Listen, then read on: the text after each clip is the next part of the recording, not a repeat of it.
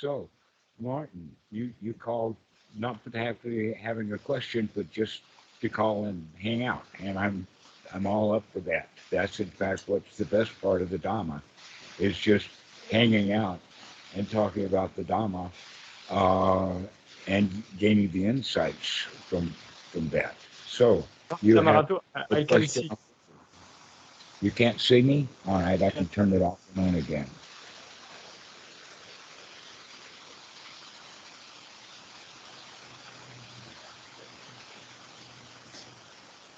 Is it still off? Okay, it's good now. All right. So, um, like I said before, Western society is built upon a hierarchy or a structure, and to give the structure authority, it has to be long lasting or permanent, which means that we wind up with a permanent situation.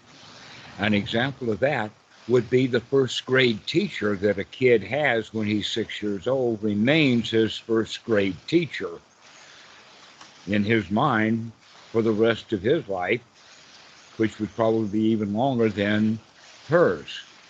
All right. He never comes up to being a good friend of the first grade teacher because we have that structure built in to the mind. And that we can see it really clearly in all of the various places. Like, for instance, the churchgoer is not the preacher. The preacher is the preacher. If the churchgoer, if the young man wants to become a preacher, he's got to go someplace else to do his preaching. So we also have it in the sense of the lawyer has a client. The client never becomes the lawyer for the lawyer who becomes the client. They don't switch those roles, right?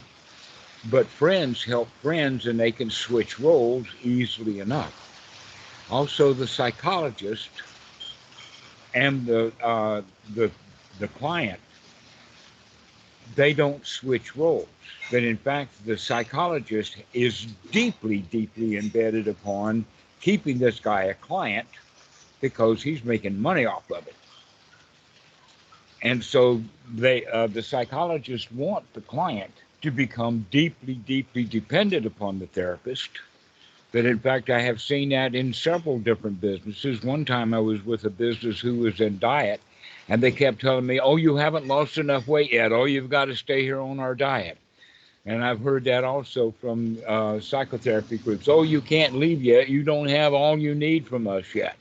They want you to stay and stay and stay and stay, which actually then creates that guru sila relationship. And so we can see it with doctors and lawyers and psychologists, all these kind of places. And so in the Western mind, it's hard to then change the into the mode of the Buddha, which does not use that uh, teacher-student relationship. Rather, the kind of phrasing that he would use would be my elder Dhamma brother. Okay, then in fact, that's the language that the Dalai Lama used for Bhikkhu Buddhadasa. He's my elder Dhamma brother. And so if we look at it from that, that means that we're brothers. We're in this together, and that part of the job of a good teacher is to bring the student out of the student's mentality into his own adult mentality. Okay, singing perhaps a song like "We don't need another hero," or "I don't need a guru anymore. I'm big enough now. I can grow up and be an adult all on my own." That's actually part of the liberation process, is to be able to come out of our dependency upon other people. And very, very few places foster that. Generally in Western Buddhism, these guys that are on the web and sending out emails one after another, kind of asking for money and whatnot like this, they need their students as part of their ego trip. The more students I have, the more important I am, the more money I can make. All of this, this is what Western Buddhism has become because it's following the psychologist model. But the actual model of the Buddha is that, in fact, the best situation would be when the nobles outnumber the students, so that Oh, it's about a 4-to-1 ratio, that we only let people into the noble Dhamma often enough so that they can get it from the teachers who are already there, but except that they're not really teachers. The calling them teachers is what the student who has the student's mentality calls them. But the Dalai Lama was much more accurate when he called Bhikkhu Buddhadasa his elder Dhamma brother. that's pretty cool. And yeah, isn't it though? That's actually the way that it does, so that when a young man becomes a monk, that actually means he's drawn into becoming part of one of the most noble, oldest in the world old boys clubs. High quality, long lasting. I mean, wow, what an honor it is to be accepted in there. And then the Westerner generally treats the noble Sangha the way he treated the rest of society. Without actually joining, he's just in the robes, thinking now he's just in the robes and I got to follow a bunch of rules, instead of watching the fact or learning the fact that he's actually joined a family and he needs to fit into that family, change his ways, become a new person, come out of his Western mentality and become noble like the noble Sangha. And this is why that relationship of the Sangha is so important, mainly because most of the Westerners are kind of left in their own imagination about what enlightenment is, and they can wind up coming up with all kinds of stories. But when you've got nobles standing right in front of you, begin to figure out, oh, this is what they mean by being noble. And so being around nobles is of great value. Yeah. And the part of the quality of that is that their idea or their, let us say, subterfusion is the intention to help you become noble, first by acting that way, and then by thinking that way, and then by being that way, which, by the way, is the Sila Samatipanya that we have been talking about at ordinary Buddhism all along. Is that we start in the sense of, can you actually learn to control your behavior and behave like a monk?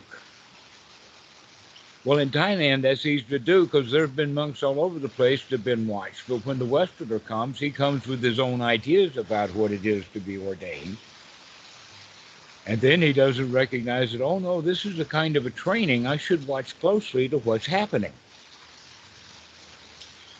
to start behaving the way that people are behaving. That one of the things that is kind of subtle, but it's important, and that is that when a monk is traveling, either out in the public, in a crowded wat, or anything like that, the monk will never go between two people or touch them in any way. If the way forward is obstructed, the monk will stop. This is part of the training. The way forward is obstructed, and we look down at the shoes of the people, or actually we look at the shoes that we want to move. And those shoes move out of the way, giving the monk a wide berth. And I've got a particular really weird story about that happened at the Vietnamese Wat in Boston, to where going to the bathroom for any monk was a really interesting experience, because the hallway to the bathroom and the entire kitchen was filled with Sri Lankan ladies and Vietnamese ladies and all kinds of Asian people sitting there enjoying themselves. And the monk comes and he stands at the door, and all of these people have to nudge each other and push so that they can get away, and then you get to the hallway, and now all of the women are sitting on the floor, and you got to wait until they stand up and move out of the way. And everybody's like this around the monk. Okay. Now, I was lucky enough to know what to do. I could have made myself a complete idiot and people would have hated me had I not let all of the women do what Asian women do. Rather than, oh, I got to use the bathroom more, let me through, is a really, really big no no. And this is part of the training that we learn in the sense of the sila is that we stop putting our body out there as an operating machine. That we always hang back, always demur, etc., like that. And for the Westerner, that's so hard to do. Yeah. Okay, so this is part of the training that if someone does not ever ordain, they will miss out on that part of the training that is so readily available within the sangha, because every young monk has to go through that kind of watching where you're going and learn to use your hands correctly and all kinds of stuff. In fact, part of the story is that when I would go on Vendavat for out for the alms round with Achan Po, that he and a couple of other monks. I was the newest, I guess, on the crowd, and so I was the last on the walk. And in one area, not a big area, but just a small area crossing the road that had the largest pieces of gravel that I've ever seen on the road. Big, big, sharp things, and we got to walk across that. And others would be that there are spiky plants that if you step on it, it will be a spike. So you have, and not only that, but in the rain, these creepers will go right out into the path. So the path is muddy, and it's got spikes in the plants, and so you have to really pay attention to every step. That was the whole point, I think, of Achan Po himself leading me or leading the group that I was in. He would lead us on this Pendabat simply because it was boot camp. It was literally a minefield, a natural minefield. And the other part was is that learning to handle in Panza, learning to handle an umbrella and handle the lid and handle the bowl all together. And so I got the idea, well, if they have all of these bowl straps, no, the bowl strap is for traveling. You're on Pendabat. You don't use a bowl strap. So I had a thin orange piece of string that I had tiny put little holes in the metal bowl and then put this string on it. And Achan Po saw that string before I got close enough to him to hide it. And off that string comes. No, you got to learn to handle that bowl and handle that lid and handle all the stuff that they give you and handle your Sangati robe and the umbrella. And that leads you I mean, this is part of the training. At least that was part of the training that he gave me. And all of the other monks that I know of, they had gone through that kind of training of you got to learn how to handle stuff with this thing. And if you drop something, that's okay. Never mind. Start again. And so that noble Sangha is actually a training ground. Um, One of the things about Thailand as a culture is that men who have been a monk for 2 years or so, which is the old standard, every young man would be a monk for. He would be in the army for 2 years, and then he'd be in the sangha for 2 years, and then he's 22 years old. He is absolutely the best husband material out there. He has been trained in both areas, both in the military and in the Sangha. Why? Well, a man who has been in the Sangha for a couple of years, he knows to shut his mouth when he's around women. Okay. That's a big one. And that he know that he's going to treat his children well, that he's not going to be an alcoholic or a drunk. That would have already shown up. Or that he's actually going to be able to fit into the wife's new family. That's really what society in Thailand is about, is making this big family and this big family bigger through marriage.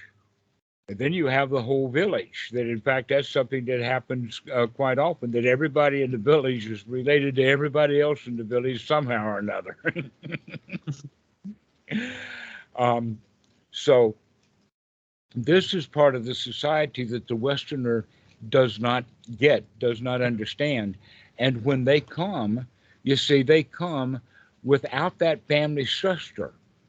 That the young Thai men, when they come and stay in the Sangha, they have their family and everyone in the community knows them and are supporting them. When the average Westerner comes to Thailand to ordain, he's on his own. In fact, he could be against his family, that they don't want him there. They want him to come home and do what he's told to do. And so that makes things really quite different.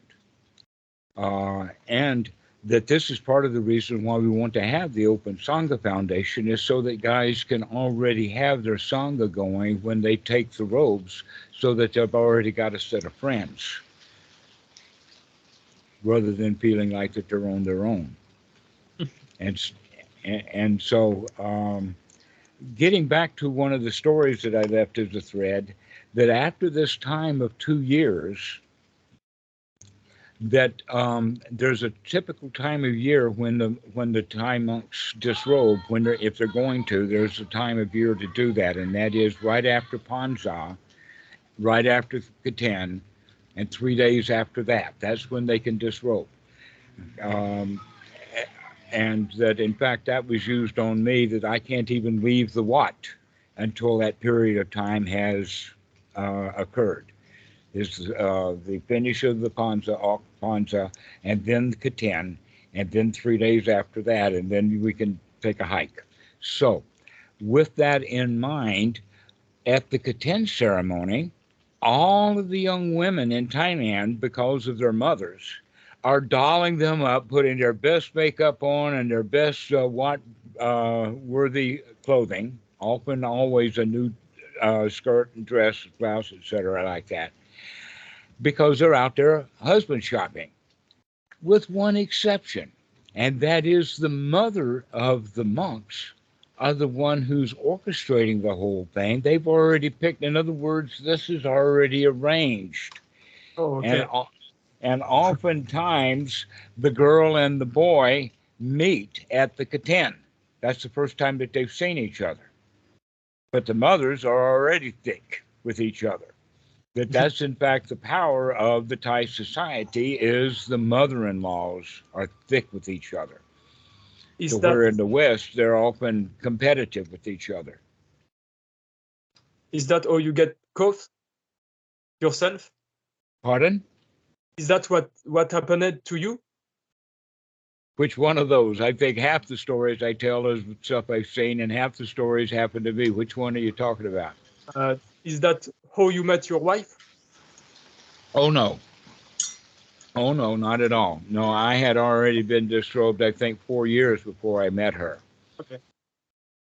And the way that I have to tell it is she took one look at me and she came and she would not let go. I had no choice. And we've been doing it now for, let's see, this is our 12th year. Oh. So, back to the story. Within the Western context, it's always the student remains a student. Within the context of the Buddha, it's that the teacher becomes like an elder brother, and then like a partner. That I don't see Achan Po really as a teacher anymore. I see him as a really good friend, which is the whole idea, is to have that Kalyametta become a good friend and advisor. But we don't keep putting him up there in order to keep us down, nor do we take pot shots. That we accept the teacher or our friend is just not only a good friend, but he's the very possibly best friend I could come up with. That I'm very lucky to have a human like this to be a friend of mine. And so that's the way that we want to see it, is that we do it with a lot of gratitude, that we're grateful for having gone through the training and gotten some advantage out of it. And that it's always, by the way, been the case that most of the students of the Buddha in general were always lay people, that the monastics are a small minority. That's why you can have, what, 500 or 600 million Buddhists, but we only have about 6 million monastics, about 100-to-1 ratio or something like that. Now, here's the interesting point, though. That 6 million monastics in Buddhism makes it the largest organization. It's loosely organized, but a monk is a monk, and they accept each other that way. And so that's bigger than any army. It's bigger than any military. It's bigger than any other religion. It's huge, and it's 2,500 years old.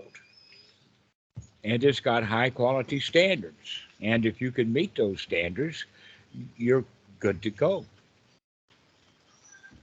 But the rest of the story is that, well, what about the other 99%? The answer to that is it depends upon their own personal interest and dedication, just like the 1% were interested enough to actually dive in, to jump into the stream, to change their lifestyle completely. But we can have that mentality as what we call, in, for lack of a better term, lay people. A better term in the time of the Buddha was the word householder, someone who owns property. If we own property, we've got some obligation to that property. If we've got children, we have obligation to those children. And so many of the householders did not ordain and go out and live in the woods. They continued to live at the house, but mostly they learned to sit on the porch and just watch what's going on. That in fact they can learn to do that and be around the monastics occasionally, and then come home and begin to live that easy life. One of the things, and in fact it's in Sutta number 31 in the Dinga Nikaya, is Buddha's recommendations to lay people. And one of the items on the list is give all the duties of the house, all your business, everything, give it to the wife. Let her do everything. And that fits in, by the way, with there's a joke book that I saw in India called Mullah Nasruddin. And obviously, it's an Islamic book, but it's a joke book. And in this joke book, one time, a bunch of people came to the Mullah Nasruddin and says, "Well, what do you do all day?" And he says, "Oh, I only do really, really important things, and I let my wife do all the unimportant things." And they ask, "Well, what do you mean by that?" And he says, "Oh, well, my wife does all the important things, like what house we live in, what clothes I wear, what foods we eat, what kind of car we have, how the children are dressed, where they go to school, what religion they have, all of that kind of stuff, that's up to her." And they said, well, what do you do?" And he says, "Oh, I only take care of important things, like pondering, does God exist? Or what is the nature of reality? That's my job." Okay, so in that joke book, it's a particular point of view. I guess we could refine that to say, "Oh, I'm just looking for a bunch of nothing." That's important, is to go find a bunch of nothing. But you have to understand that's a joke in and of itself. Um, but this quality then of the lay life is that the guys can learn to take it easy. They can. They can just give up on all of the problems that they used to have, which wound up being arguing with the wife. We can just stop arguing with her. Just let her have her way. It's not easy.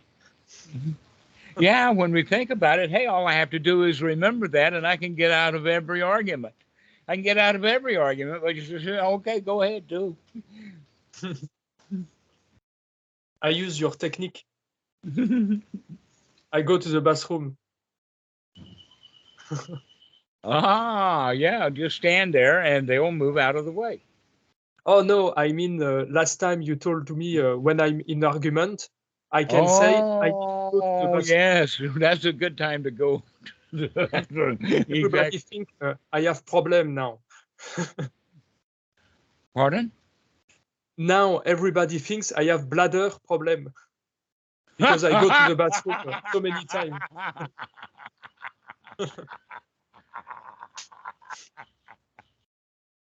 I had never considered overdoing it. But in that case, I really don't have much of anything to say. I'd continue to do it anyway if I was in such an argumentative place. But the idea, I guess, is that we can find other options Yeah. other than taking that particular way out. And one of the better options is not getting into an argument in the first place. Let whatever the argument is about, give it to them. Yeah. If it's about what restaurant you go to, I don't have really. I'll go in any restaurant you want to go to. And the wife comes and says, I really want to quit my job. And I say, well, that sounds like a pretty good idea to me. And then next week she comes back and I says, I thought you were going to quit your job. And she says, oh, I didn't. Yeah. And then we get into then we get into the conversation about that she learned to actually get along with her boss, which is what I was recommending. Yeah. And now she That's doesn't so, quit her job, and it was easy both sides for me because I just go, okay, you're going to quit, fine. If you're going to go back and work again, okay too. yeah, you're so right that sometimes you just have to wait and shut them off, and it's just it, it's like well, you just have to wait and shut up. Yeah, shut up and wait. That's Yeah. uh, in the military they have also that statement of hurry up and wait, but here instead of hurrying, we're just going to shut up. Just shut up and wait. I can wait here. I don't have to go someplace else to wait. I can wait right here. So, this is actually part of the training that one would get as a monk. It's just sit here. Yeah, the food's right in front of you. We're too busy pretending that we don't want the food and that we're chanting. You do that too. Yeah, it doesn't matter how delicious that hot food is, it's going to be stone cold by the time you get any of it.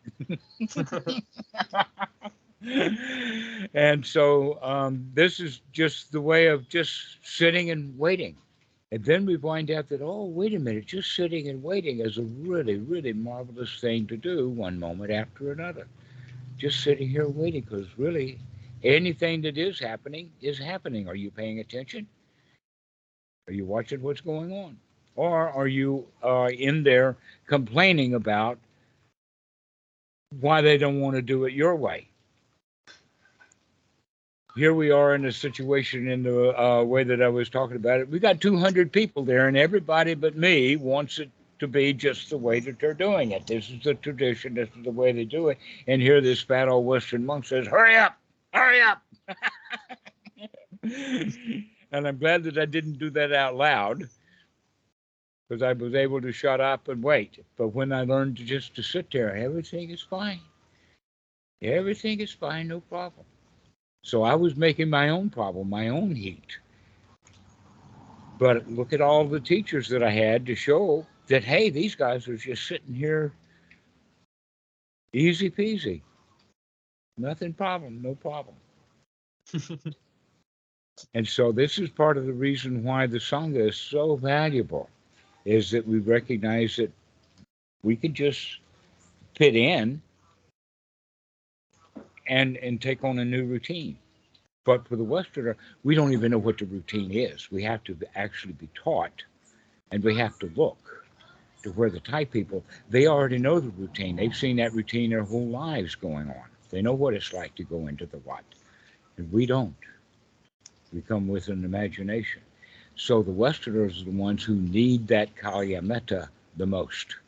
We need a spiritual guide. We need a spiritual friend who had been there and knows the dangers. Because, see, the Thais, they don't even know the dangers that the Westerners have until the Westerners start breaking the rules and people get unhappy with them. And by then, it's kind of too late.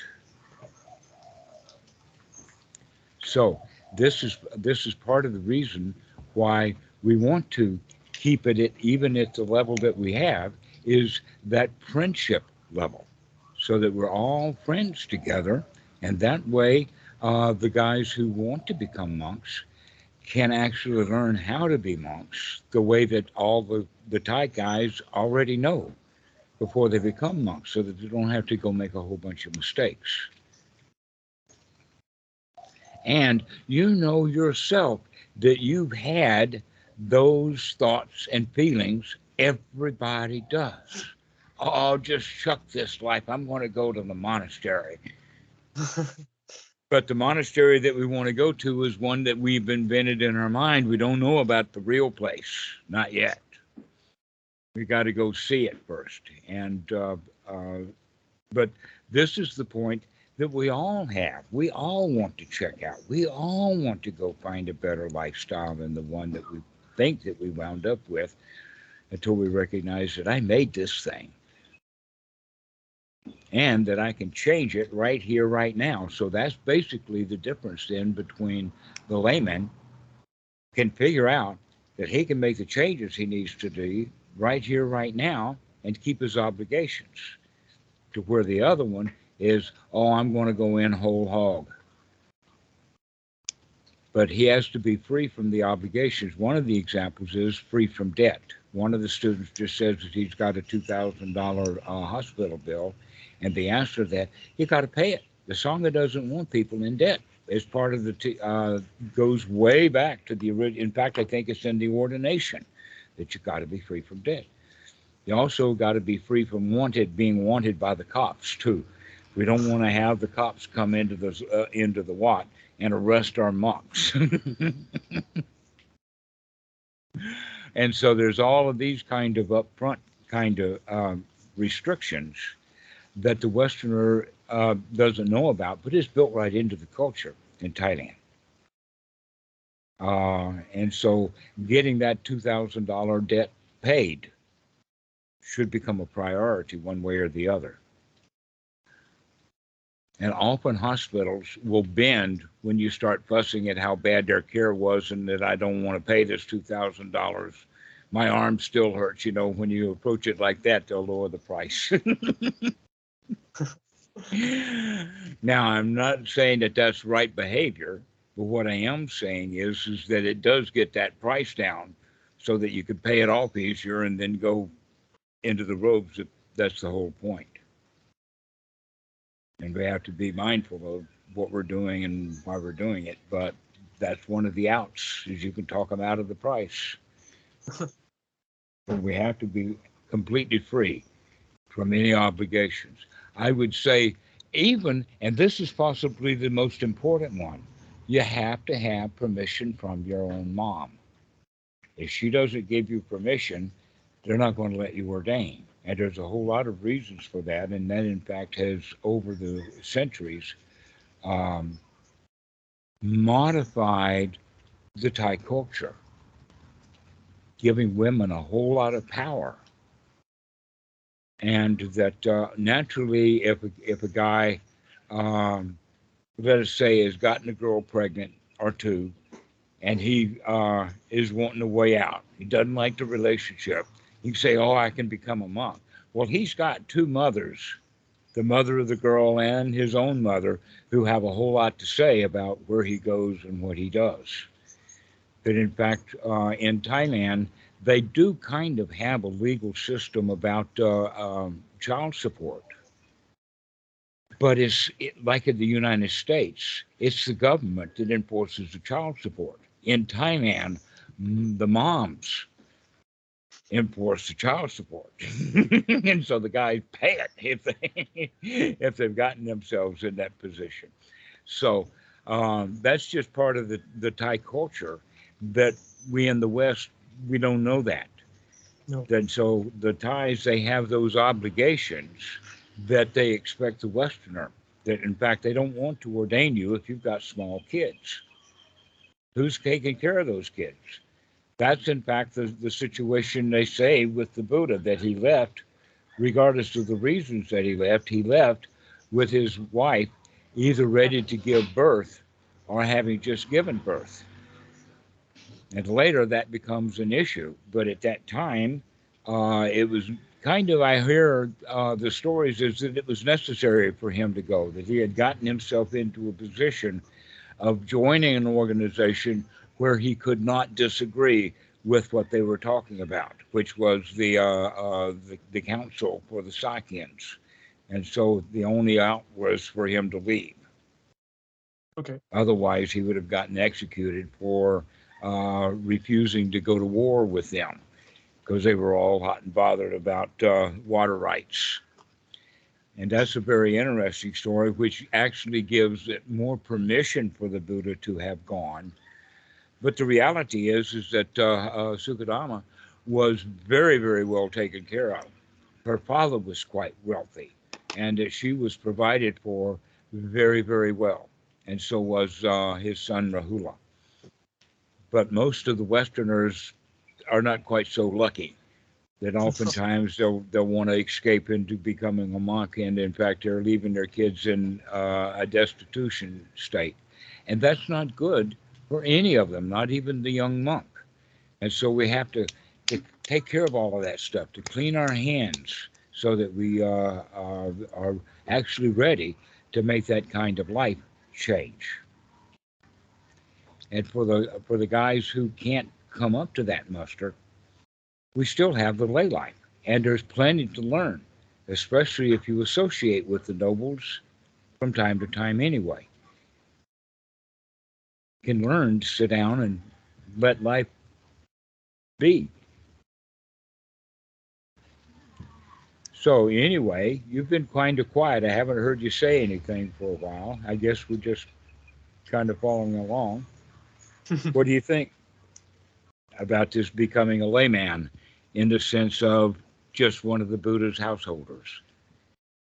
Yeah, I like the idea, and I think I'm even not thinking about becoming a monk. Um, I have my wife, and I'm kind of taking care of her, and I Mm-hmm. have obligation. But um, I like being a Buddha householder. That's great. Mm-hmm. There's so many things I learn every day, and that's all good. It sure is. Yes, there's many things to learn. And so this advice that I'm giving you today, start remembering to do this. Yeah, Stop arguing with her on any point. That in fact, you can begin to make jokes about it. You can even call her boss. Yes, boss. Yeah, yeah, yeah. Call her the boss, and then she'll say, "Oh, I'm not the boss." And in fact, that's what makes it more mutual, is because she respects that you respect her. She wants to give you some of the power back, and you can pick and choose about what that's going to be. Give her good advice, but you let her do it any way that she wants to, and then there's no arguments left. yeah. Um, Also, when I argue with her, I can feel it's the ego, it's the self, because I feel triggered, I feel insulted, but that's bullshit. In fact, there's nothing to it, Right, but there's really it's nothing to it. yeah. But sometimes I remember, sometimes not. Ah, so that's where we practice. That's the whole point of when we recognize how good things can be, when we remember to let them be, and how bad things can get when we're not watching what we're doing. And when we get Yeah, the point of that, that means that now we're going to start watching. I'm going to be up for this. I'm going to start paying attention. it's way more easy now that I see the dukkha more clearly. I'm much more enthusiasm to practice. Exactly. Also, Damarato, I want to say that I'm very I forget thankful for all our talk we have together and the Sangha, because I know it's important, because around me there is no Buddhist, and um, sometimes when you see the people behavior, it's not the noble one. So it's like it's so good to see people living like the noble one, and to try to reach that standard. Because when I look around me, I'm not better, but it's kind of sad sometimes when you hear people talk. It's fuck. That is a common Sorry. statement when people get into the Dhamma. They Mm. begin to recognize that they're a very tiny island in a very large sea of sharks. And so we need this Sangha. We need to know that we're connected together, that these islands are in a chain. They're not isolated, that we Mm. can reach the other people who feel isolated like that and Yeah. become friends together and support each other in the noble growth. Yes. Because osmosis. Who? Osmosis. For example, when there is a high temperature and a low temperature, Osmosis. Yes. that's something I was really afraid before, because around me the osmosis is not the noble one. Right, exactly. But So you also recognize that that osmosis is real, that when people put out bad feelings, those bad feelings radiate and that people yeah, will absorb that stuff. And so yes, if we know that, that means then that we have some control over what we radiate so that we can yeah, stop radiating what they're radiating to us and start radiating some joy and peace and comfortable happiness and let them pick up on that. That's actually why the Buddha talks about that the Dhamma is all about friendship. The first thing that we have to do is to make friends with ourselves on the inside, to accept ourselves, warts and all, so that we can do something about it happily. And then once we get that joy on the inside, now we can radiate it outwardly without getting too stuck into whatever they're into, that we can maintain. We've got the power to stay in nurturing, even though they want to stay in critical for a while, having their pity parties or anger or resentment or whatever they're feeling at the moment. And we can stay above that. And so we can remain then friends with ourselves, but then we can become friends with them. We don't have to blame them for their own bad behavior or thinking that we're better than they are, because look what we've oh, been through. Yeah, exactly. so they're going through it now. Yes. Let's be kind to those people. Maybe they'll make it through and then they'll be noble friends soon. Mm. Yeah. I think sometimes it's important to remember that we all start like victim, and that we are no better. Right. Every house knows old age, sickness, and death. Yeah, it's the condition. Hmm. Every household knows dukkha.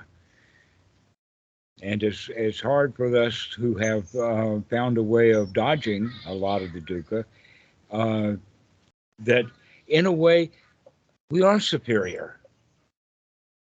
But a superior attitude is not superior.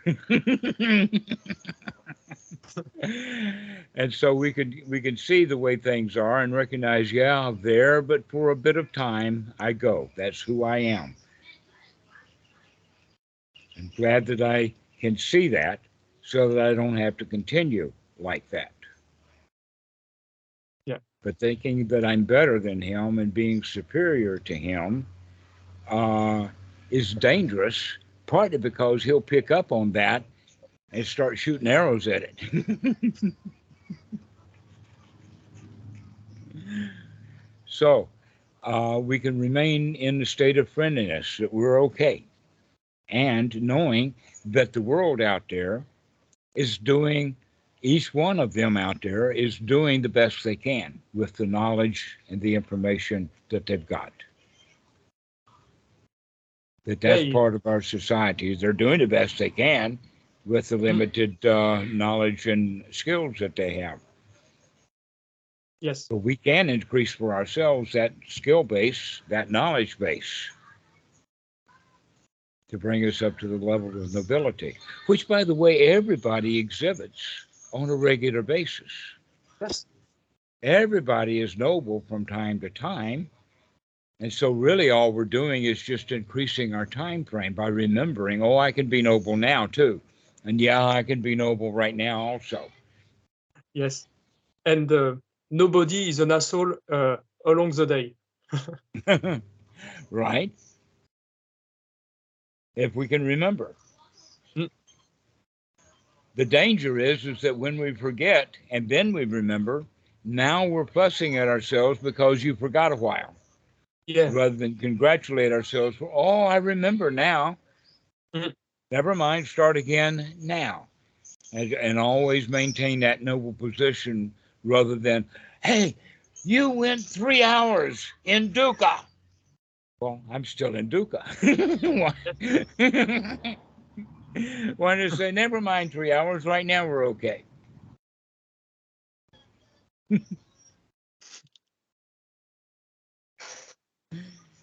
And we can do this through friendship, learning to hear and making it easy, making it lightweight. There's not really that much to it after all.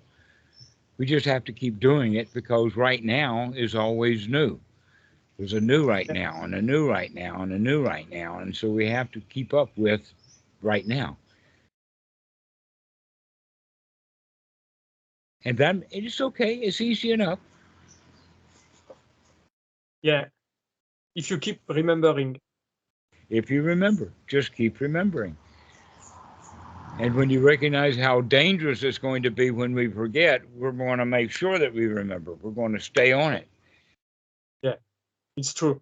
Um, this week, I was thinking before I know Buddhism, you know, and sometimes I've got the feeling that things was simpler, you know, because I wasn't thinking about sati, piti, all of that stuff. But yesterday, I go to the hospital and there was a woman that was screaming in pain and fear. And I wasn't remembering at that start because it took me by surprise. And and I was like, oh shit. And when I remember, then tack, I began to say, okay, I begin to watch my thought, have a wholesome thought. I don't know what's happening to her. It's just the noise. I keep and I say, whew, I'm so glad and I'm so thankful I know the Buddha's teaching. Hmm. And Exactly. it's And congratulations for remembering it just when you yeah, needed it the most. yeah, it was one of the hardest time because the scream was so fearful. Because you know, sometimes you practice in in your room in security. Uh, you know, here everything is fine, but then you Hmm. get the test in real life in situation, and that's when I was really happy to have those Exactly. technique and this knowledge. This is why we want to practice it in the sense of going to the gym and doing those reps. If you Yeah. keep doing the reps over and over and over again, then all of a sudden you've got to pick up a car. Guess what? You can do it because you've gone through the training. So this is a way of looking at it as, yeah, this lady screaming put you to the test and you remembered, hey, I can handle this. Hey, I can do this. I can handle this. That in fact, uh, that's being on the way of becoming what we would refer to as a good physician. Someone who can actually walk up to the woman who's laying on that gurney, whether they're actually employed by the hospital or not, and just walk up to her and smile and say, everything's going to be all right. And you'd be surprised at how quickly they will cool down just by having someone come up and just reassure them. But if the nurse comes up and say, "Oh, we're going to take care of you," oh, you just her message is more of her own franticness. And so if you walk up really, really cool and say, "Hey, you're going to be all right. This is going to be okay." Oh yeah, that's what you say is something that I've learned with animals, with the cat. Is the cat is afraid of something, and I say, what is happening? It just boom, run away. And if I say, hey, what's happening? Everything is fine. That's okay. Exactly so. Exactly. So the way in our tone of voice is something to become aware of, to Yeah. watch, to notice the tone of voice. And in that regard, now we have a choice to be able to change it, to be more compassionate or to be easier with someone, not chase them away by accident or contributing to their problem. And so now we become friends with ourselves, and now we can become friends with others too, even those who are in pain. And that's what being a good layman is, you see, because the monks, they don't have much choice about that. Somebody's got to be drug into the wat before the monks can do much of anything, which often happens. I mean, the wats are in Thailand is the psychotherapy when it works. There's not very many psychologists in Thailand at all as compared to the West, because the people Okay. go to the temple to resolve their issue. And if that don't work, they'll go to the police station and then they'll resolve the issue. And people don't wind up being nuts about the fact that they can't get their issues solved. So, anyway, this has been a really delightful conversation. Let's go ahead and finish it now. And that I really appreciate that you were able to hang in there with me on some of these things that are kind of hard to understand. Yeah, but I think I did it because I was a guitar teacher, you know, Uh huh. and I always wanted that my student become shit they can learn on their own. You see what I mean? Right. Uh huh. That was always what I have in sight, is that I learn them to be teacher themselves, so they can Right. learn themselves stuff. So I think I get your point. In a way, to learn to be their own best friend. Yes, that's it. Thank you.